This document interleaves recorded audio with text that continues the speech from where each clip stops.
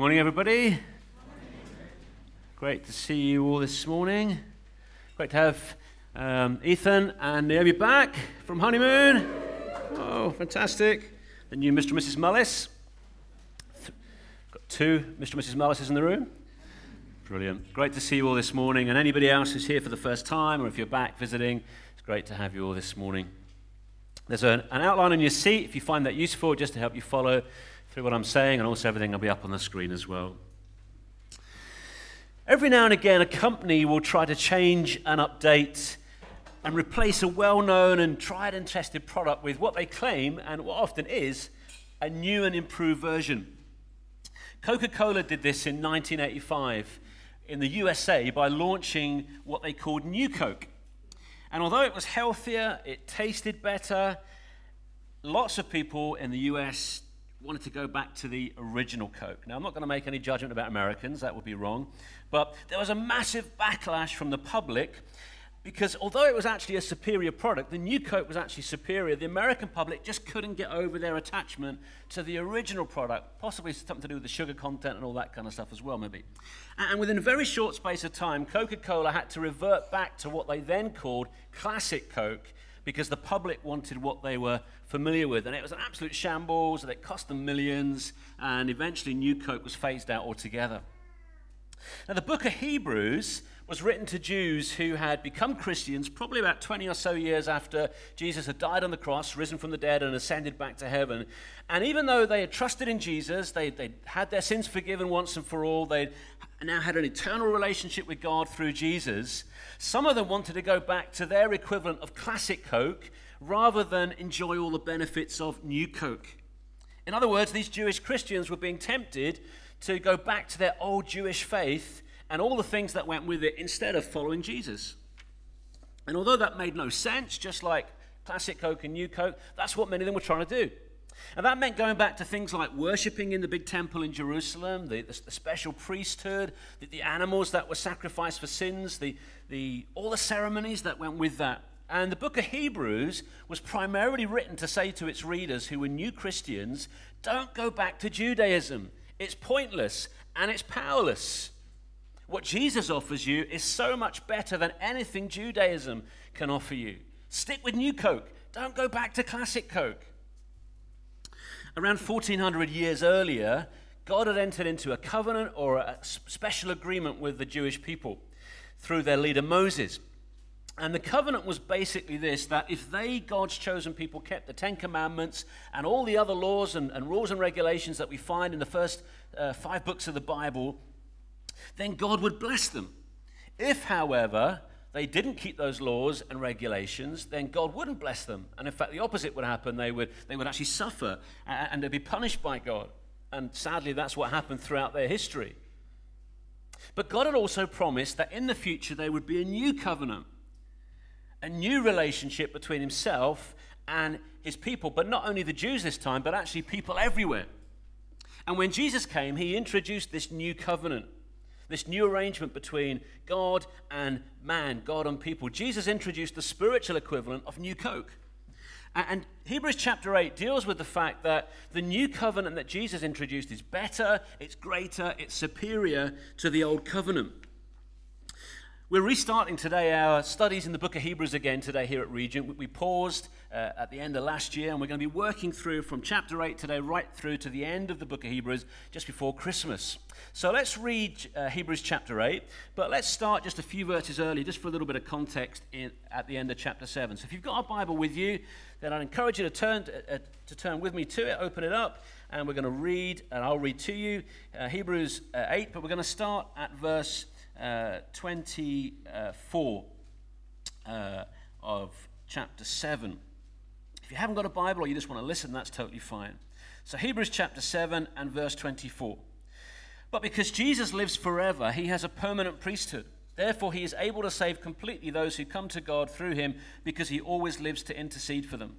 Such a high priest meets our need, one who is holy, blameless, pure, set apart from sinners, exalted above the heavens. Unlike the other high priests, he does not need to offer sacrifices day after day, first for his own sins and then for the sins of the people. He sacrificed for their sins once for all when he offered himself. For the law appoints as high priests men who are weak, but the oath which came after the law appointed the Son who has been made perfect forever. The point of what we're saying is this: we do have such a high priest who sat down at the right hand of the throne of the majesty in heaven, and who serves in the sanctuary, the true tabernacle set up by the Lord, not by man. Every high priest is appointed to offer both gifts and sacrifices, and so it was necessary for this one also to have something to offer. If he were on earth, he would not be a priest, for there are already men who offer the priest prescribed by the law. They serve at a sanctuary that's a copy and shadow of what's in heaven. This was why Moses was warned when he was about to build the tabernacle, "See to it that you make everything according to the pattern shown you on the mountain." But the ministry Jesus has received is as superior to theirs as the covenant of which he is mediator is superior to the old one, and it is founded on better promises. For if there'd been nothing wrong with that first covenant, no place would have been sought for another. But God found fault with the people and said, "The time is coming, declares the Lord, when I will make a new covenant with the house of Israel and with the house of Judah. It will not be like the covenant I made with their forefathers when I took them by the hand to lead them out of Egypt, because they did not remain faithful to my covenant, and I turned away from them, declares the Lord. This is the covenant I will make with the house of Israel after that time, declares the Lord. I will put my laws in their minds and write them on their hearts. I will be their God, and they will be my people.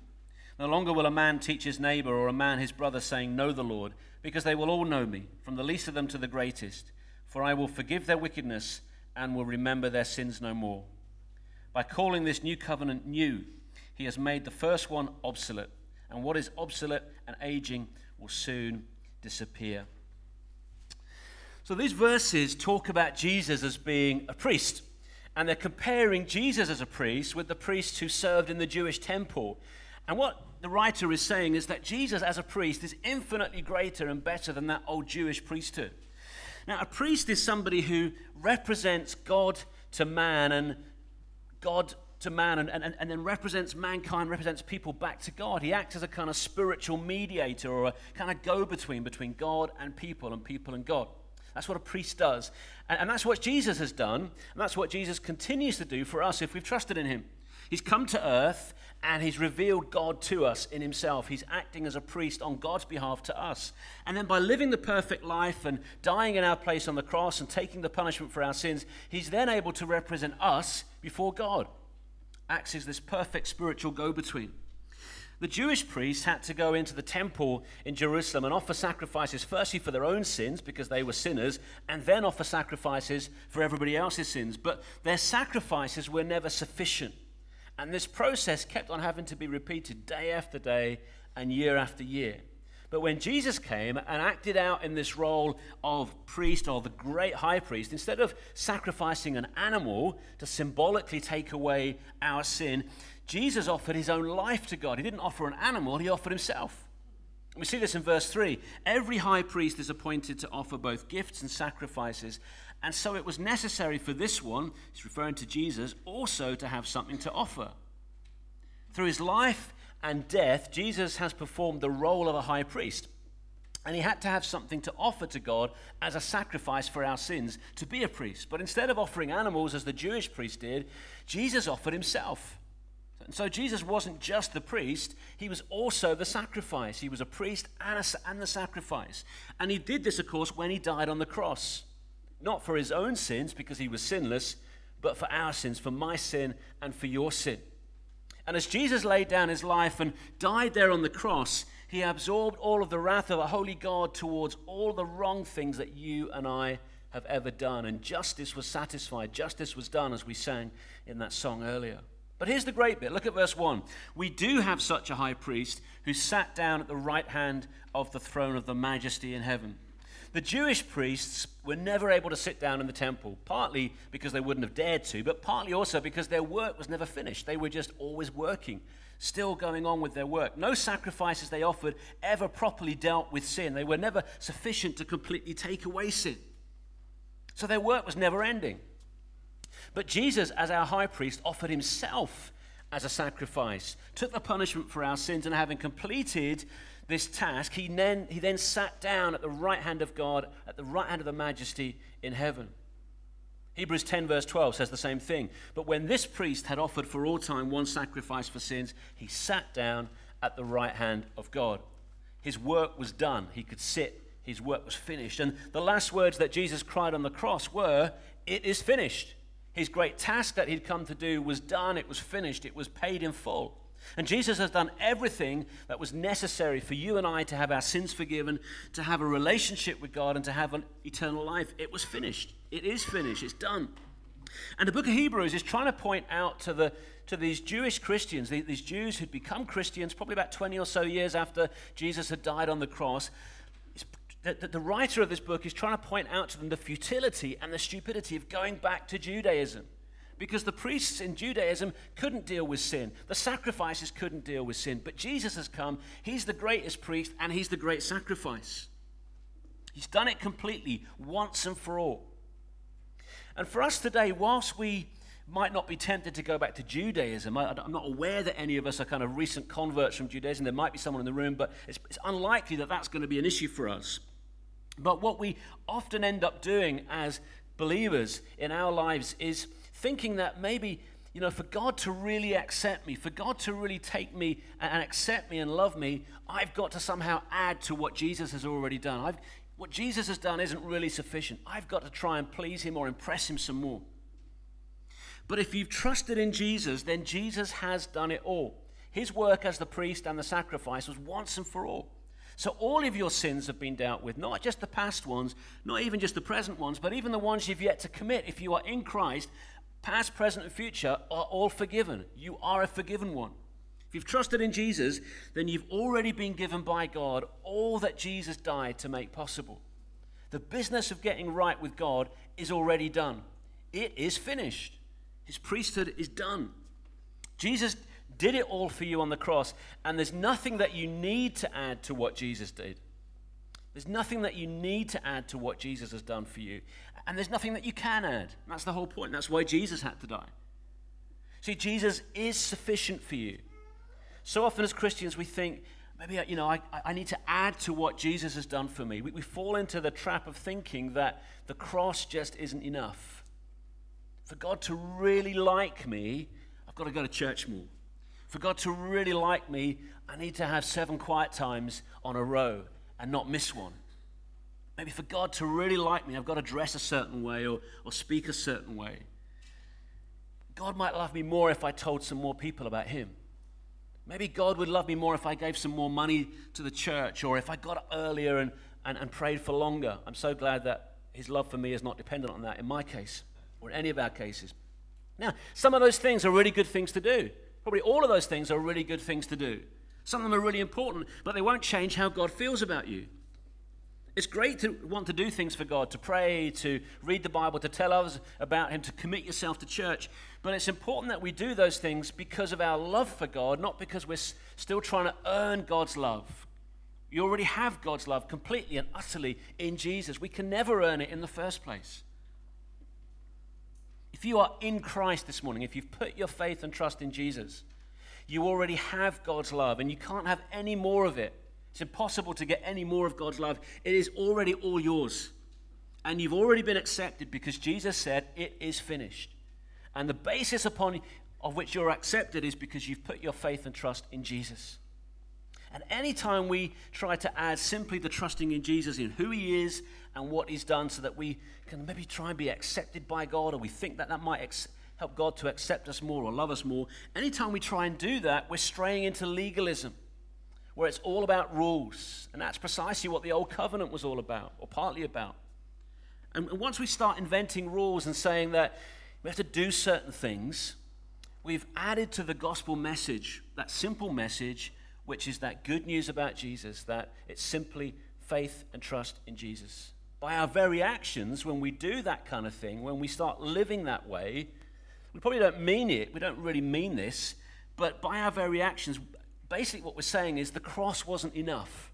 What Jesus did on the cross wasn't enough, so I've got to kind of top it up. We're saying that what Jesus did, that he hadn't really finished the business of getting us right with God, and so I just need to kind of add to that by doing certain good things. And this morning, if you've trusted in Jesus, then my message to you as a Christian, as someone who is a follower of Jesus, a believer in Jesus, is this: start enjoying God's love. Know that you are free, know that you are accepted, know that you are loved, and enjoy that. You don't have to earn it. Nothing you can do can make God love you any more, and nothing that you can do will make God love you any less. Just enjoy the fact that you are loved. Jesus finished the work. It's done. You don't have to do anything other than just enjoy his love for the rest of eternity. He did it so that you won't have to. And now he's sat down at God's right hand in heaven, and you have been reconciled to God. You are God's friend. You are his child if you've trusted in him. And as God looks at you this morning, he really loves you. He doesn't just tolerate you. He really loves you. He really, really loves you. And maybe this morning you're thinking, I just find that hard to accept. If you knew what I was really like, you wouldn't love me. And probably there's some truth in that. Certainly truth in that for me. But God knows every single thing about you. And Jesus knew every single thing about you when Jesus was there on the cross. And he opened his arms wide and said, this is how much I love you. He knew everything about you, and yet he loves you the same. And he died for you, knowing every single mess up and foul up and screw up you'd ever make. As God looks at you this morning, he really loves you. No matter what you do in life, nothing will ever change that fact. You are loved by God. Verse 6 says this: but the ministry Jesus has received is as superior to theirs, that's the priests of this old covenant, as the covenant of which he is mediator is superior to the old one. And it's founded on better promises. We sung, didn't we, about the promises of God. Just as Jesus' priesthood is superior to the Jewish priests, so this new covenant, this new agreement, arrangement between God and humanity that Jesus is mediator of, is superior to the old one. The old covenant was given by God to Moses and was the basis by which the nation of Israel had to live in a relationship with God. Now, there was nothing wrong with the covenant. The covenant was given by God, and everything God gives is good. Everything God does is good. But there was a problem. Look at verses 7 and 8. For if there'd been nothing wrong with that first covenant, no place would have been sought for another. But God found fault with the people. The covenant was between God and the nation of Israel. And the problem wasn't with God. The problem wasn't with the covenant. The problem was with the people. So what was wrong with the people? Well, the Apostle Paul, who himself was a Jew who trusted in Jesus, talks about this in Romans 7, verse 10. Talking about the commands of the old covenant, this is what he says: I found that the very commandment that was intended to bring life actually brought death. And he's referring to the Ten Commandments, and he's referring to the whole package of rules and regulations of what's called the law, the Old Testament covenant between God and Israel. God gave the law to Moses for the Israelites, but what it actually did was expose their inability to keep it. Why? Because every Israelite, just like every other human being, was and is a sinner and is incapable of perfectly keeping God's standards. God revealed his perfect standard in the law, but what it did was just show that human beings were incapable of reaching that perfect standard. So what was the point of the law? Well, look at what Paul says in Galatians 3. So the law was put in charge to lead us to Christ that we might be justified by faith. The law was partly given to show to mankind that it was incapable, that we were incapable and are incapable of meeting God's perfect holy standards. And in so doing, it points us to the fact that we need someone else to sort our mess out. It points us to the fact that we need a savior. When I look at the Ten Commandments, the kind of headline commandments of the Old Covenant, and there's many more commandments, but the Ten Commandments are the kind of headline ones. When I look at them, all I see is how regularly I fail to keep most of them, to be honest with you. Let's look at them briefly. I've paraphrased them for you. Worship only God. Do not have any idols. Do not misuse God's name. Keep one day a week special for God. Honor your parents. Do not murder. Do not commit adultery. Do not steal. Do not lie. Do not covet. Now, if we're really, really honest, we have all broken all of those commands at some point or other. I have certainly broken every single one of these commandments in some way or other. Now, you might not have murdered somebody, but Jesus says that if you've hated someone in your heart, then as far as God is concerned, you're a murderer. You might not have committed adultery, but Jesus says if you've even looked lustfully at somebody else, you are an adulterer. And probably, if we're honest, most of us break most of these commands fairly regularly in different ways. Maybe you guys don't. Maybe I'm just the the depraved one, but I think if we're honest, we probably all break them regularly. And as such, the Bible declares us to be sinners. We're guilty, and therefore we face the wrath of God towards our sin. And so, looking at God's law and seeing how far short we fall, we become very aware that we need rescuing. We need a Savior. And that's why God sent Jesus, his one and only Son, to be that very Savior. Jesus is the solution to our problem. So the law leads us to Christ. The Old Testament covenant, the law, it leads us to Christ. It shows us that we need Jesus to rescue us. It shows us that we need Jesus to save us from our sins so that we can be justified by faith. And to be justified simply means to be put right with God. It means that God declares us holy and righteous and sinless, and that happens when we put our faith and trust in Jesus. That's what it means to be justified by faith, to be made right with God through faith in him, when we turn to him and ask him to deal with the problem of our sin. Paul says in 2 Corinthians 5:21, he says, "For God made Christ, who never sinned, to be the offering for our sin, so that we could be made right with God through Christ." Jesus was sinless, he was perfect, and he died in our place and allowed God to punish him for all of the sin in your life and all of the sin in my life, so that we could be made right with God through faith in him. We've all fallen so far short of God's perfect standard. We've all broken God's laws, and because of this, we all desperately need a Savior. As you've listened to what I've just said, I wonder what your reaction is this morning. If you're a Christian, I'm hoping that you're thinking, well, thank you, Jesus, for being my Savior. Thank you, Jesus, that you died for me. Thank you for that. And we're going to do that in a little bit. We're going to take bread and wine together to celebrate Jesus' love for us, and we're going to say thank you to him as we do that.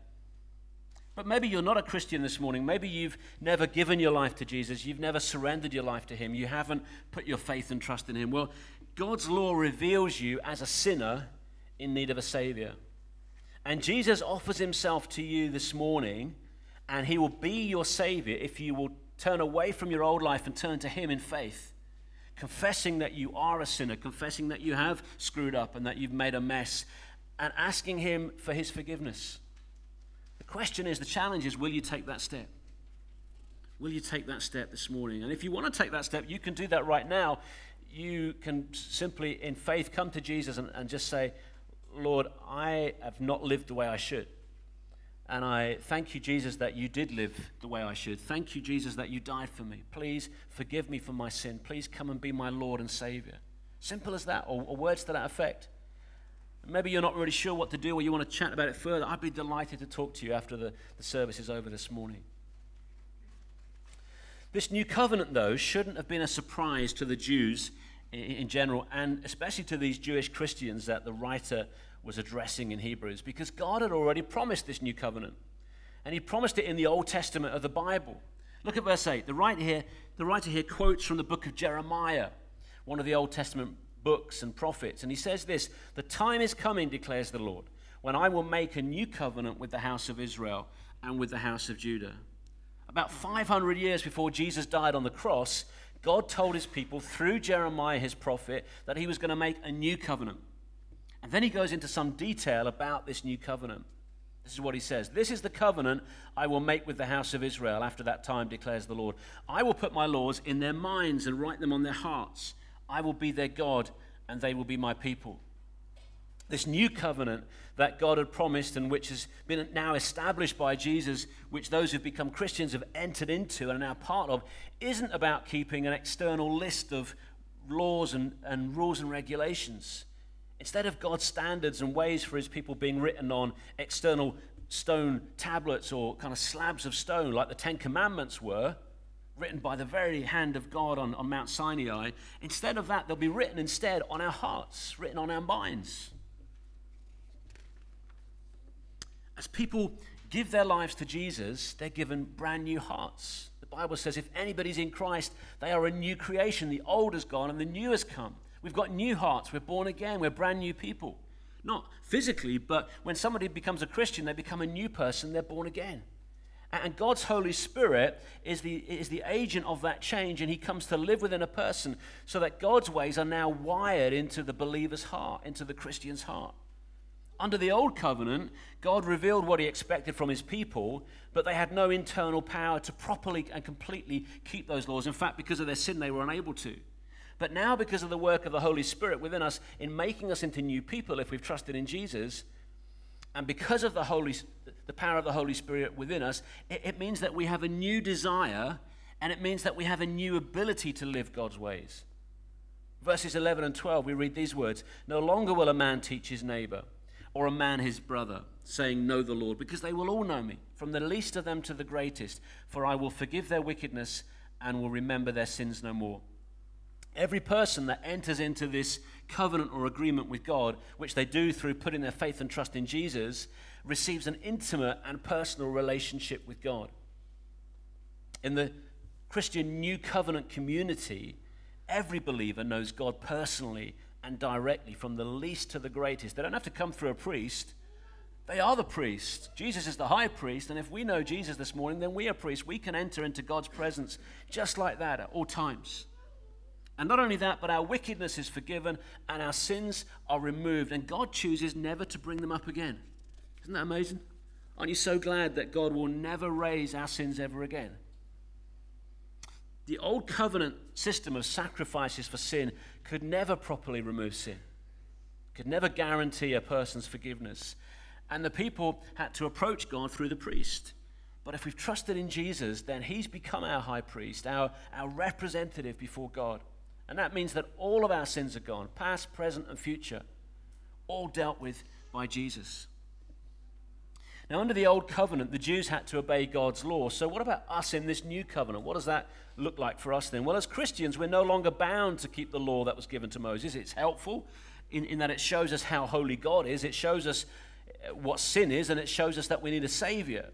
But we don't need to keep the law to receive God's blessing in this life or in order to get to heaven. That comes through trusting in Jesus and his work as a priest on our behalf day by day. And we don't have to keep the law every day. Instead, we're to follow what the Bible calls the law of Christ. When asked what the most important commandment of the entire law of the Old Covenant was, Jesus said this: "Love the Lord your God with all your heart and with all your soul and with all your mind. This is the first and greatest commandment. And the second is like it: love your neighbor as yourself." This is called the law of Christ. And as Christians, we're now free from that law of Moses, which was part of the old covenant, and instead we follow the law of Christ. We're to love God and we're to love others. We're to be passionate about God and passionate about people. That's our tagline here at Regent, and it sums up the whole Christian faith. So if we don't have to keep a list of written rules and regulations, how do we know what it looks like and means to love God and love our neighbor as ourselves? How do we define that? Well, Paul says in 1 Corinthians 10:23, everything is permissible, but not everything is beneficial.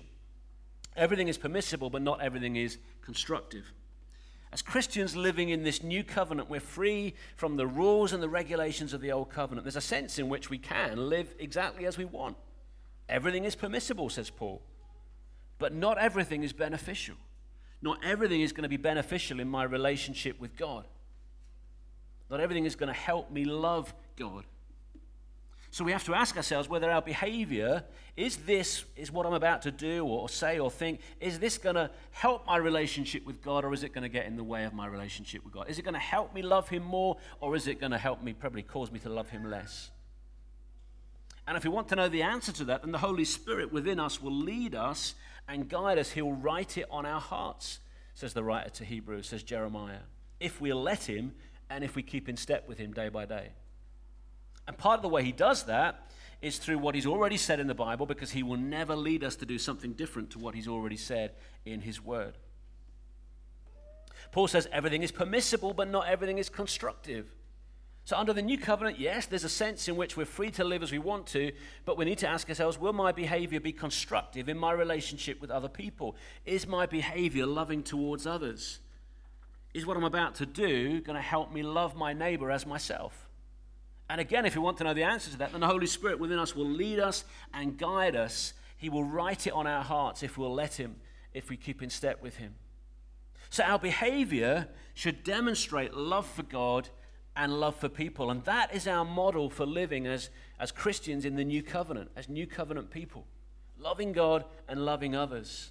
And instead of having an external list of rules and regulations written on slabs of stone, the law, the Old Testament law, as good as it is, if we've trusted in Jesus, we now have the Holy Spirit living within us. And as we spend time each day, spending time with God and allowing the Holy Spirit to kind of fan that flame of life and love within us, as we read the Bible, as we pray, as we focus on Jesus, the Holy Spirit writes what God wants from us on our hearts, not on external slabs of stone. He moves us and directs us in those ways and towards those ways of behaving which will be beneficial in my relationship with God and constructive in my relationship with others. And not only does he direct us and show us what those ways of living are, he also gives us the power to live that. We can live victorious Christian lives. It is possible for us. He has given us everything we need to live a life that is worthy of him. He gives us the power to live that way. Whether we choose to do that is, of course, a whole other story.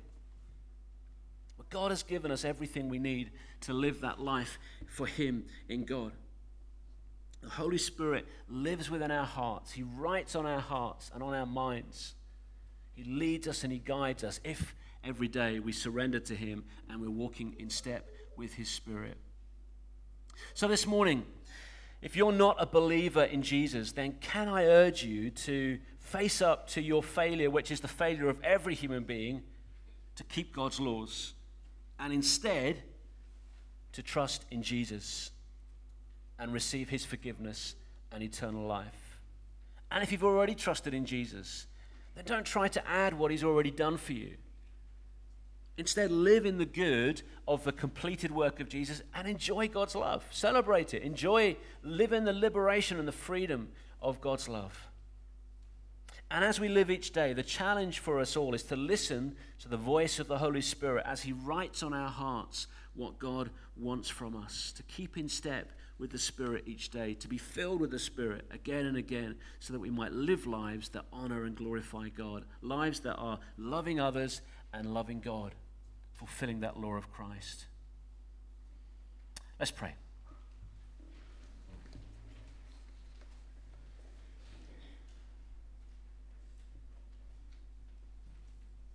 Father, we thank you and we praise you for Jesus. Lord Jesus, that we thank you that you left heaven and came and lived the perfect life. You brought God to us, and we thank you that you now bring us to God. We thank you that you are that perfect priest, that perfect go-between, that mediator between God and man, the man Christ Jesus. We thank you that you've done that for us. We thank you that you died on the cross. Thank you for taking our sin there. Thank you for living for us and dying for us and rising for us. And this morning we just want to worship you and thank you. Forgive us, Father, for those times when we think that somehow what you've done for us isn't enough. Help us just to enjoy your love. Help us to revel in your love. And as we take communion together now, help us to enjoy and celebrate and just, revel and bask in your love. We thank you for loving us. We thank you for your grace. We thank you for your mercy to us. Help us today and every day, Lord, to live in ways that honor and glorify you. Help us to love you with all our heart. Help us to love our neighbor as ourselves. Help us to keep in step with your Spirit, that we might live lives that honor and glorify you. We ask this in the wonderful and precious name of Jesus. Amen. We're going to sing one song. Before the throne of God above,